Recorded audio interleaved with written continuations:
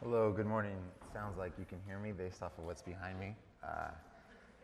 For those of you that don't know my name is Michael Martinez. My wife Yvette, two sons Ezra and Diego. We've been coming to this church for about 2.5, 3 years, just before Ezra was born.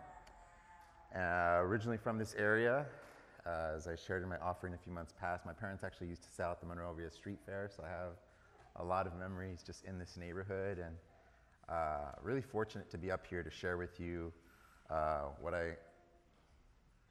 this idea of patience today. When Josh first reached out to me a few months ago, asking if I would consider sharing, I was a little confused. He brought up the fact that we were going to be speaking on fruits of the Spirit, so I said, cool, I like fruits, I garden, I'm into composting, let's do it. But then I saw that I was asked to speak on patience, and a few thoughts entered my mind as far as like, who did Yvette talk to? Did she share too much in her natural spirit of just sharing? Because I was like, did Josh just like strategically pick the people who are like least qualified to speak on these, like, at least for mine, I haven't visited the others or seen much, but when I told you about the topic I was asked to speak on, she legitimately like laughed. And that was the affirmation that I needed to know that, one, I am not patient. Two, this message, if no one gets anything out of it, is for me. And I think just from like being a father to a husband, to a son, to a brother, to a coworker, there's many variations and definitions of patience or long suffering or however we see it, but it is something that I am continuing to work with and through. And maybe many parents can relate, or just many people in relationships or just in the state of world can relate, but I hope we can kind of walk through this together. And as I was kind of preparing for this, I felt like my nerves started to kind of creep in, and I had thoughts of just literally staying silent for like 25, 30 minutes, and then after those 30 minutes just saying patience, and then let the kids let the kids enter. And then I saw when Misty sent out like the little agenda for the preaching, there was already a guided silence, and I was like, oh, Jen took it. So I have to talk. But there's something about being comfortable in the silence and being okay with verbalizing your self-doubt. Also, just like being a youth ministry major and not really doing this in a long time, the ideas of like not preaching it correctly came into mind. Like, am I going to interpret the scripture correctly? Am I going to do it justice? And then I just like removed all of that and just said, let's just do it. So these past weeks have been really busy for me, and I didn't feel like I was able to invest like my full heart and self into this. But at the same time, I felt like if I did, I would just be in my thoughts, kind of like I am right now. So in all seriousness, I ask for your grace and patience with me. I hope to share what I feel like this verse or scripture relates to where we are as a church. And I'd like to start off by just kind of reading the scripture. I don't have slides, so you're going to have to listen to me and look at me, so I apologize. Galatians 5:22 through 26 reads, "But the fruit of the Spirit is love, joy, peace, patience, kindness, goodness, faithfulness, gentleness, and self-control. There is no law against things like this. Those who belong to Christ Jesus have crucified self with its passions and its desires. If we live by the Spirit, let's follow the Spirit." I think I'm supposed to say something sometimes, but I forget. It's like word of the Lord, and then that's when I say that after a verse. I know this morning it's my job to kind of isolate a specific fruit on patience that I'm personally failing miserably at, but I want us to remember that all of these fruits are connected. They all coexist, and they are the embodiment of the Spirit at work within our lives.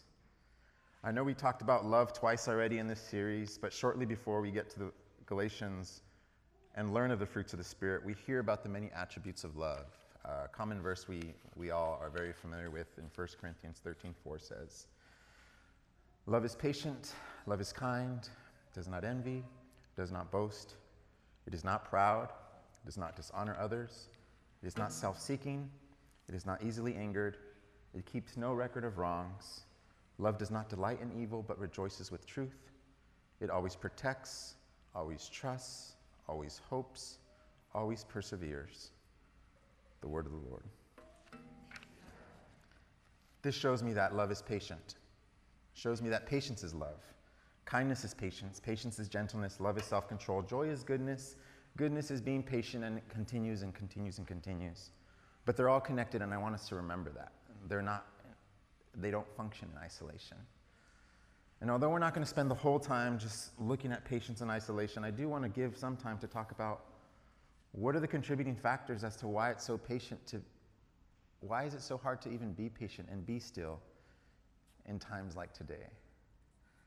There are many definitions of patience, some saying the quality of waiting calmly without complaining, the capacity to accept or tolerate delay. Long-suffering translates to having or showing patience in spite of troubles.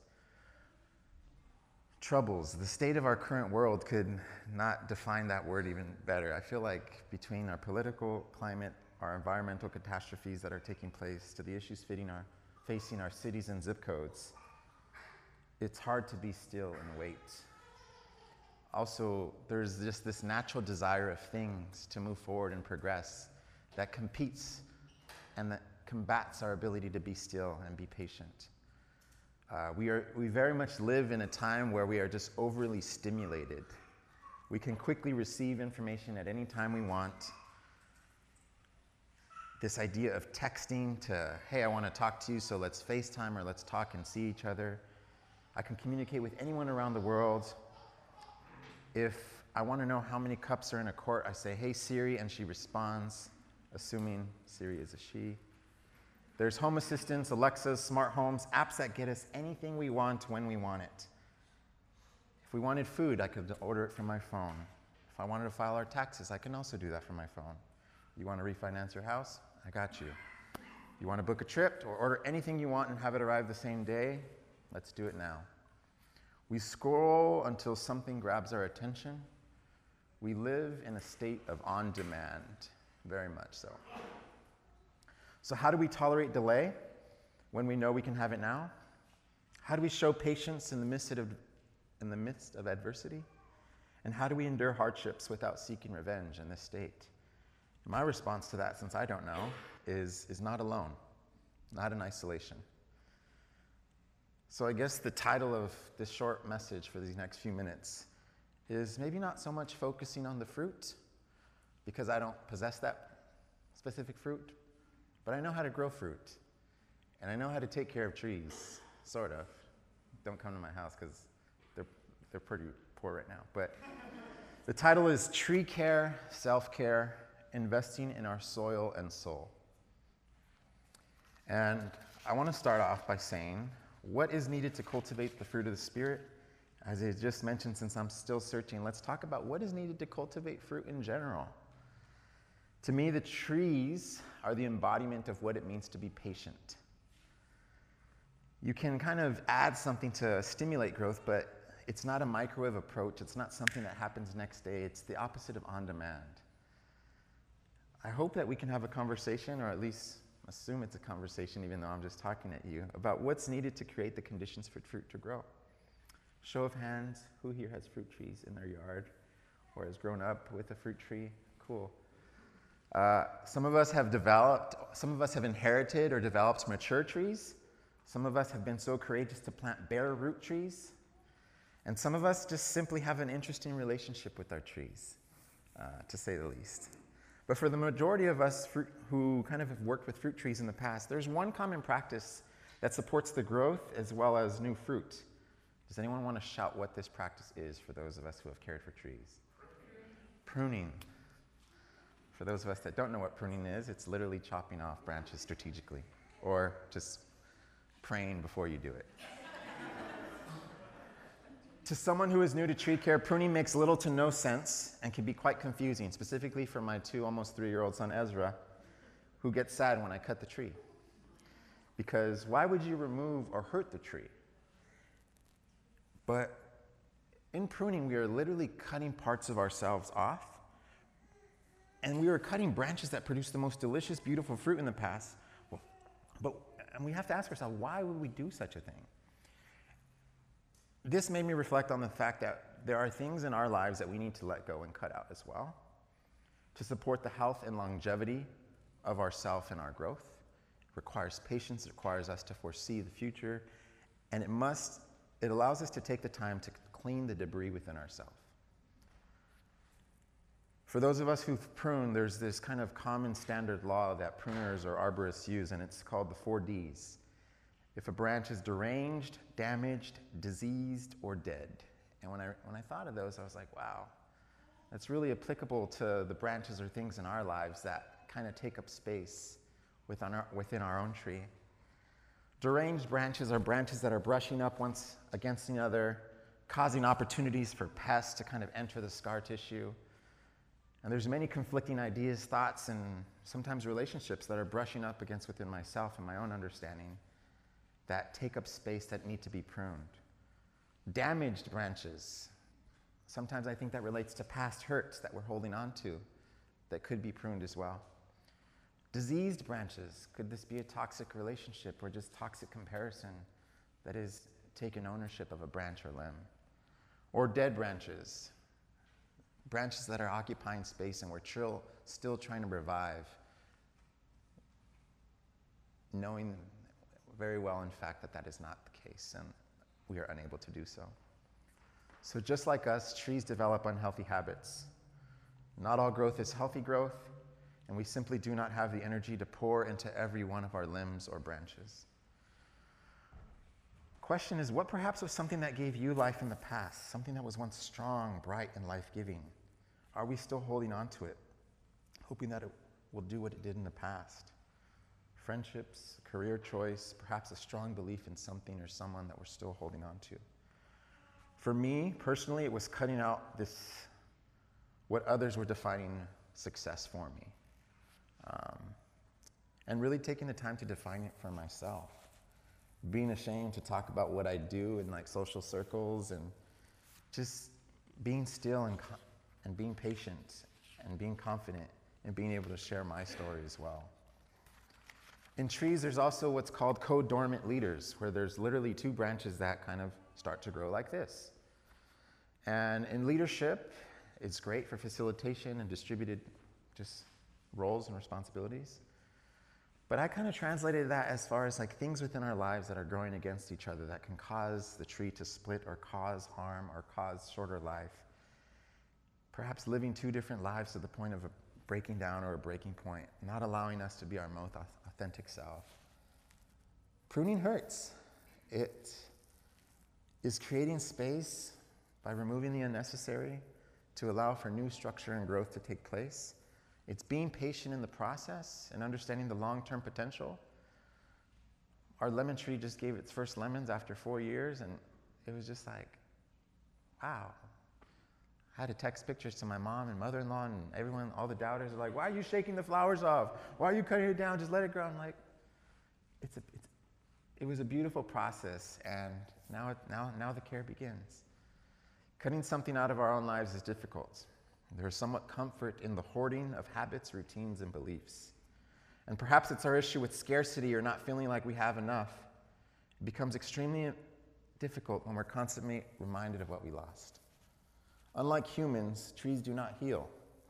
They simply seal. The scar of the past will remain, but it will allow for you to see the new life that has come from what was once present. Sucker or water sprout branches are branches that shoot up from either the canopy of the tree or from the trunk of a developed tree in response to a pruning or an injury. It is often the immediate response of a tree to grow branches even if they are unhealthy. The question is, what do you allow to grow in your life that takes life and energy from your true growth? For me, it was the branches of comparison, self-doubt, anger and frustration, and impatience that I didn't have it all figured out. Or the term like my ducks in a row or whatever people want to call it. These things crept into my life once I cut others defining success for myself.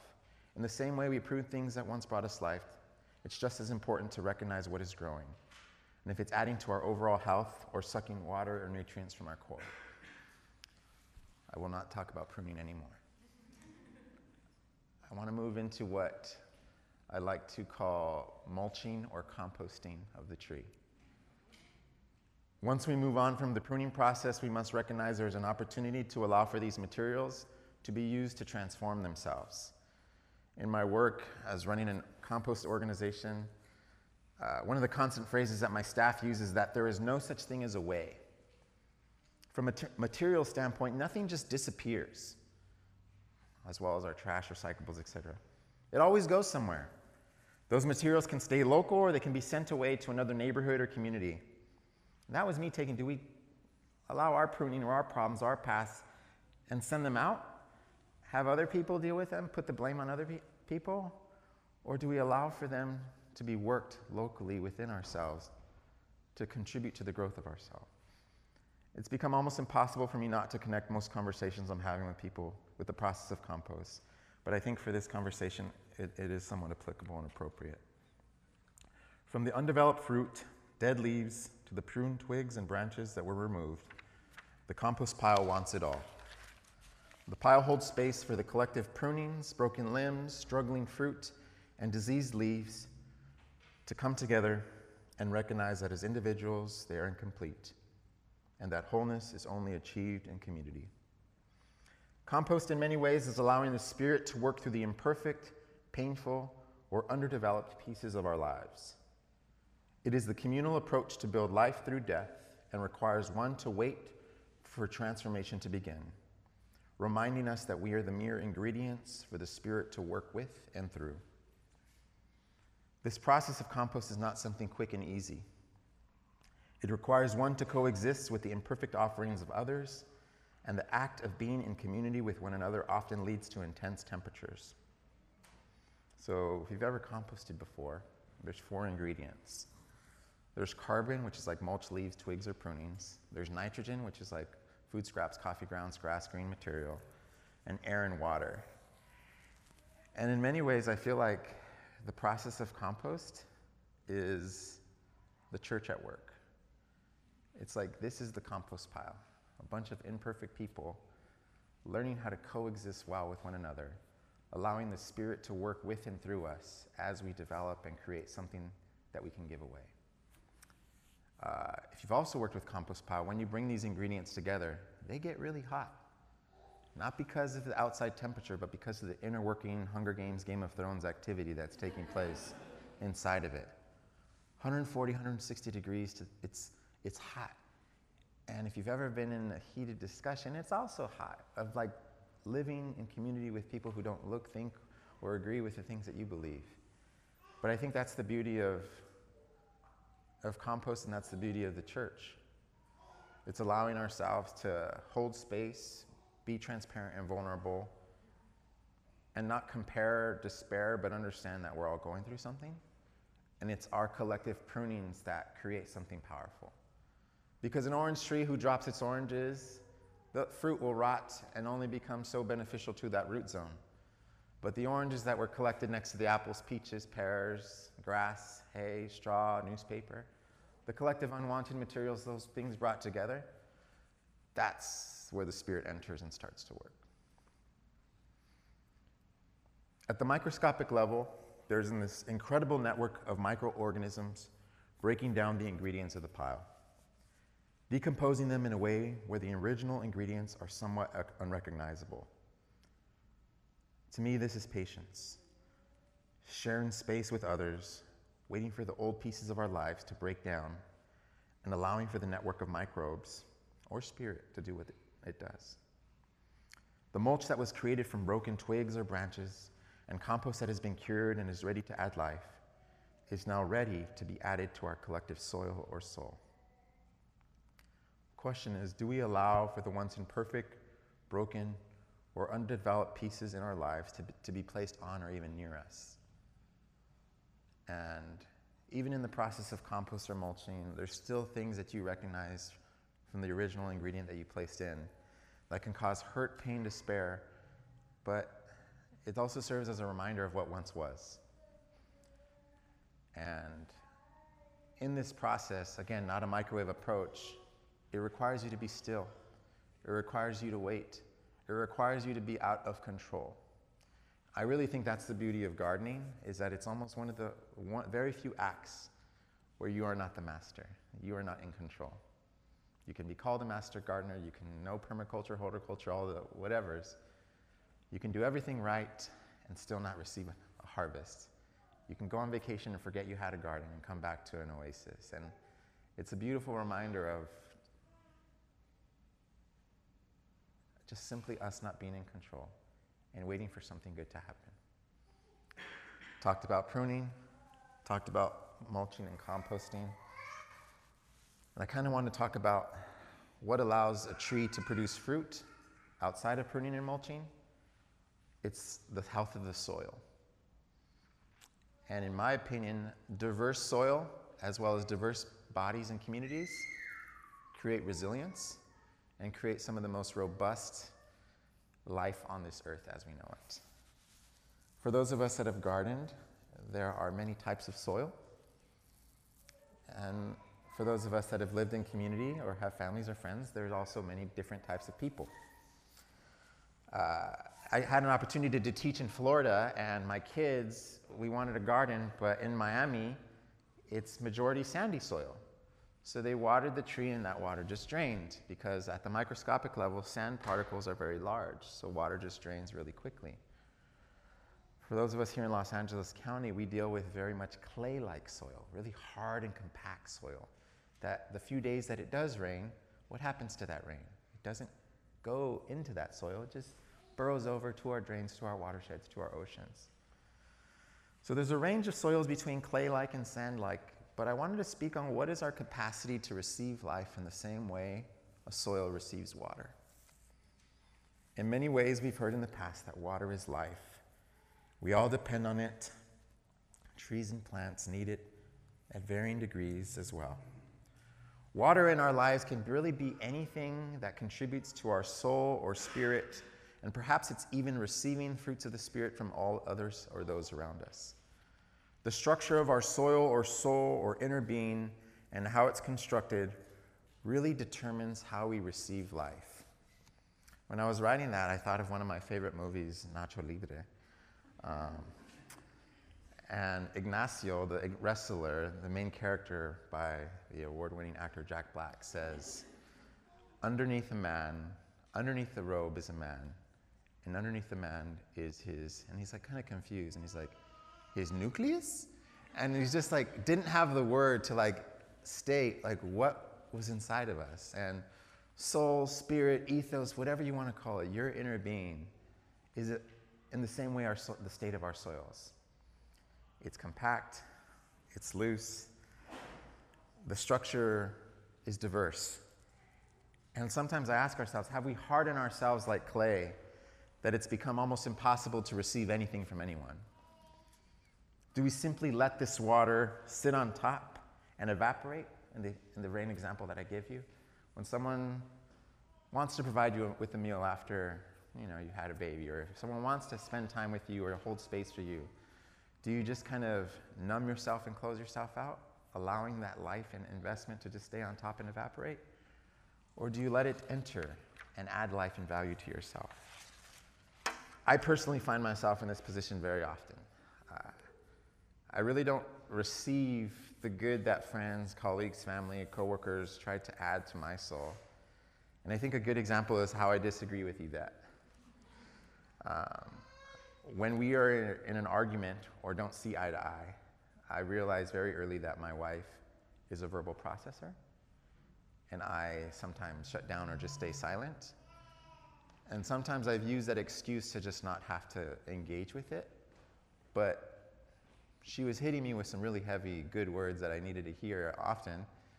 But when I shut down, I just let those words sit on top and let it boil over and don't let it permeate my soul.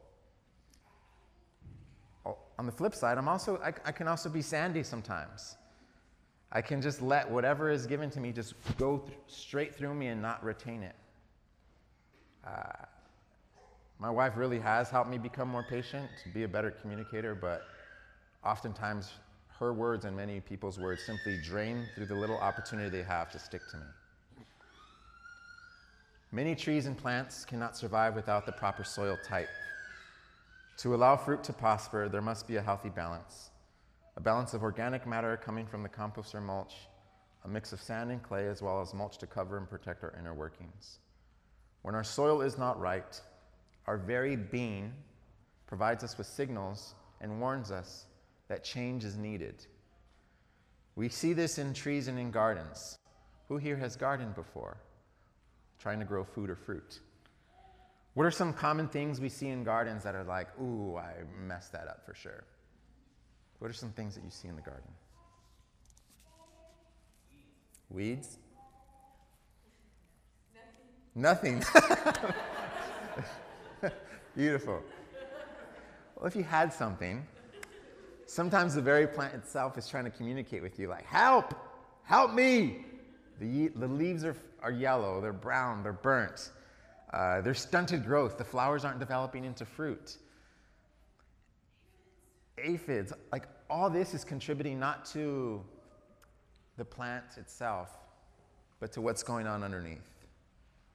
When we're not producing fruit, when we're not our full selves or our most authentic selves, there's things in our own body and mind and spirit that alarm us as well, whether it's panic, anxiety, stress. But I also want us to realize that it's not just about the fruit, it's about what's below the fruit that allows fruit to be fruit. Yellow leaves, nutrient deficiency. Browning of leaves, it's lacking potassium, stunted growth, phosphorus. In this state of not being what we hoped we would be, is a time where we start to look around. Oh wow, look how they look. Man, like look at their garden. Look at their life. Look at their family. Look at their career. Look at their house. And in this state of comparison is where we start to, one, get frustrated, but we also turn to the synthetic additives to stimulate our growth. I'm not here to downplay anyone's gardening practices, but industrial farming sprays chemicals and specific synthetic fertilizers to allow plants to grow because the soil is just dead and depleted.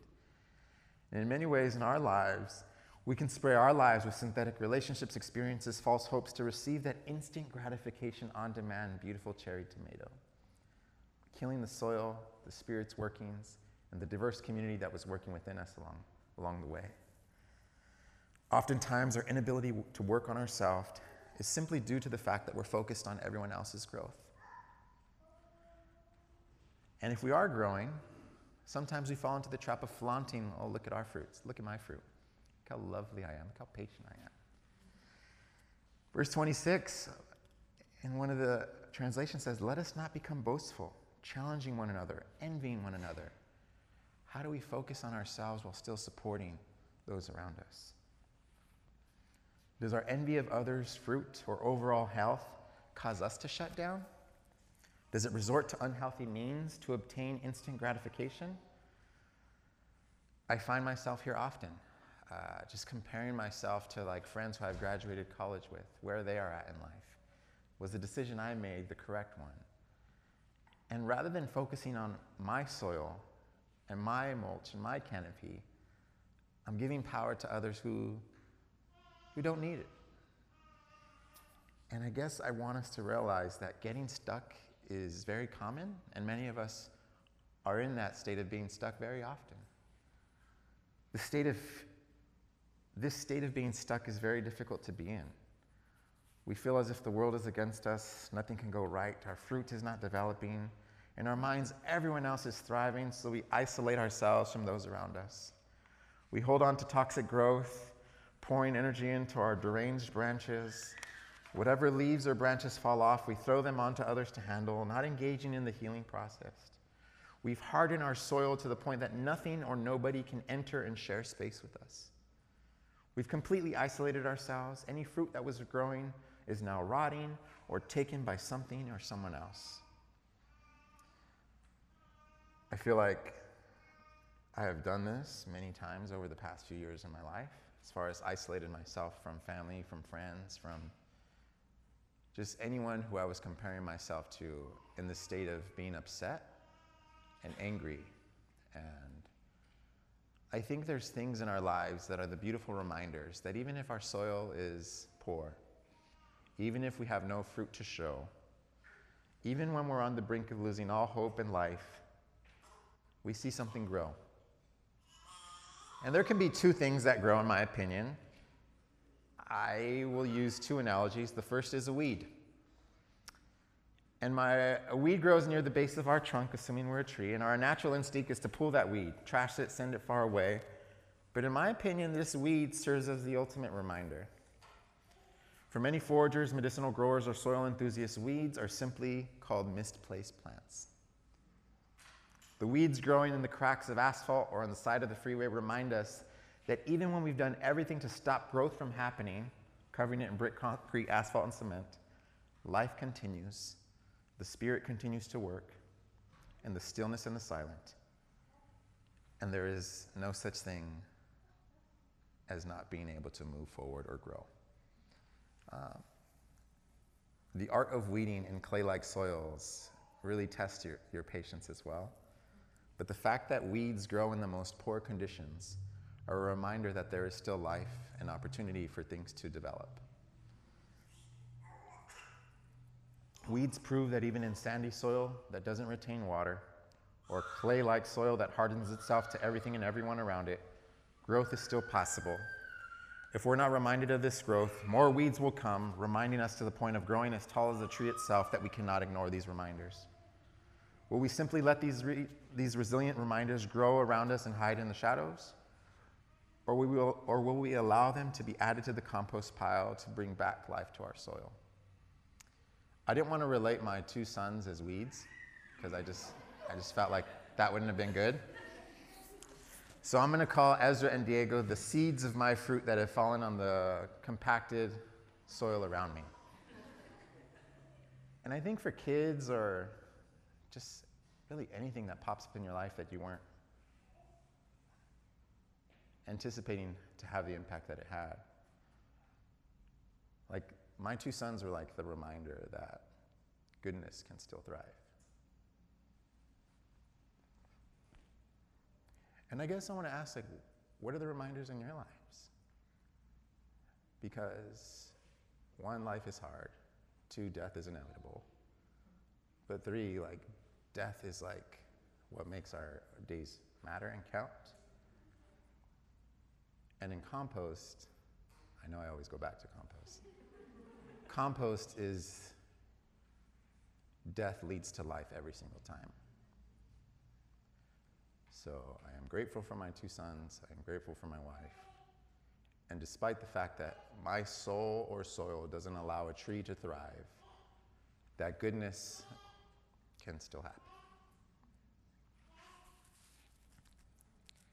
I want to close with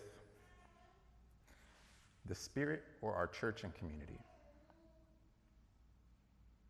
The question I have is, how do we cultivate the soil? How do we cultivate our souls in community, inviting the Spirit to guide the creation of new things, allowing the Spirit to decompose, resurrect, and regenerate? How do we be patient in this very difficult process? How do we create the conditions for the Spirit or beneficial organisms to thrive and be present? And my response is, which I'm not very good at, is you have to be open. You have to be vulnerable. You have to be transparent. You have to coexist well. When I think of this church and this body, and I think of the work that this church is doing, all of us require pruning in our lives. All of us at one point also need to be vulnerable to allow for the collective prunings to be gathered. The church or our community must coexist well during the difficult process of death, decay, and decomposition. We add water to one another and communicate with one another. We share our fruit. We must try and give and receive throughout this entire process. When I think of the Spirit at work throughout this entire process, I think that we need support when going through that difficult pruning process. We need the Spirit to work through our collective imperfections to get the mulch or compost that our soils desperately need and desire. The Spirit gives us reminders that we are never beyond repair. And finally, the Spirit is a network that allows for the ultimate community to take place. If I were to ask you all, what is the largest organism on this planet? What response would you give me? That is a question. Shout it out. The planet. Oh, that's a good one. Oftentimes I feel like we think of, or we resort to like animals or elephant, blue whale, etc. But the world's largest living thing is actually a fungus. It is called Armilia oerstei, and it's nicknamed the humongous fungus. And not to put the Holy Spirit in a box and connect it to a fungus, but the fungus is an organism that is over 2,385 acres, 4 square miles wide, under an old-growth forest in Oregon. And when I think of what the mycelia in a fungal strand does, it's essentially the internet and freeway beneath the soil. When a tree is hurting or needs nutrients, it literally provides the pathways for those nutrients to be shared with that tree. If a tree is hurting, the fungal strands allows for that tree to communicate with the larger forest that it is in need of support. And to me, like, that is the Spirit in many ways as far as working through our own lives. Allowing us to communicate when we don't want to. Showing up for us when we just want to be isolated. The Spirit shares, it communicates, it stands in and fights for us when we are too weak. This process is not quick nor easy. As much as we need the fruit of patience, we need all of them equally. Let us not focus on just producing fruit. Let us create the conditions for fruit to survive and thrive. Let us not hoard onto the fruit, but freely give it away by focusing on the whole. May we become patient to the point of being okay with not ever experiencing the end result of our work, even to the point of giving ourselves away. There's one quick story I want to say is, almost all citrus trees that we buy from the store are grafted onto the rootstock of another tree. So what grafting is you take a hardy rootstock, chop what was growing on top of it, and mend a fruit tree of your choice to rely on the strength of that root to provide the nutrients and water to allow for it to grow. That to me is like the ultimate patience and sacrifice of, I'm going to build my root systems without ever seeing the fruit that would have come from myself, and I am going to give myself away for the other or the many or those next to me. And I want to close with two things, saying maybe plant trees whose fruit we will never eat and whose shade we will never sit in. Let us collectively cultivate our soils and souls to reconnect ourselves with the Spirit and with one another. I shared this verse maybe last year when I was doing a prayer, and I always feel like it's a really good reminder of patience and the long view. It helps now and then to step back and take a long view. The kingdom is not only beyond our effort, it is beyond our vision. We accomplish in our lifetime only a fraction of the magnificent enterprise that is God's work. Nothing we do is complete, which is a way of saying that the kingdom always lies beyond us. No statement says all that could be said. No prayer fully expresses our faith. No confession brings perfection. No pastoral visit brings wholeness. No program accomplishes the church's missions. No set of goals and objectives includes everything. This is what we are about. We plant the seeds that will one day grow. We water seeds already planted, knowing that they hold future promise. We lay foundations that will need further development. We provide yeast that produces far beyond our capabilities.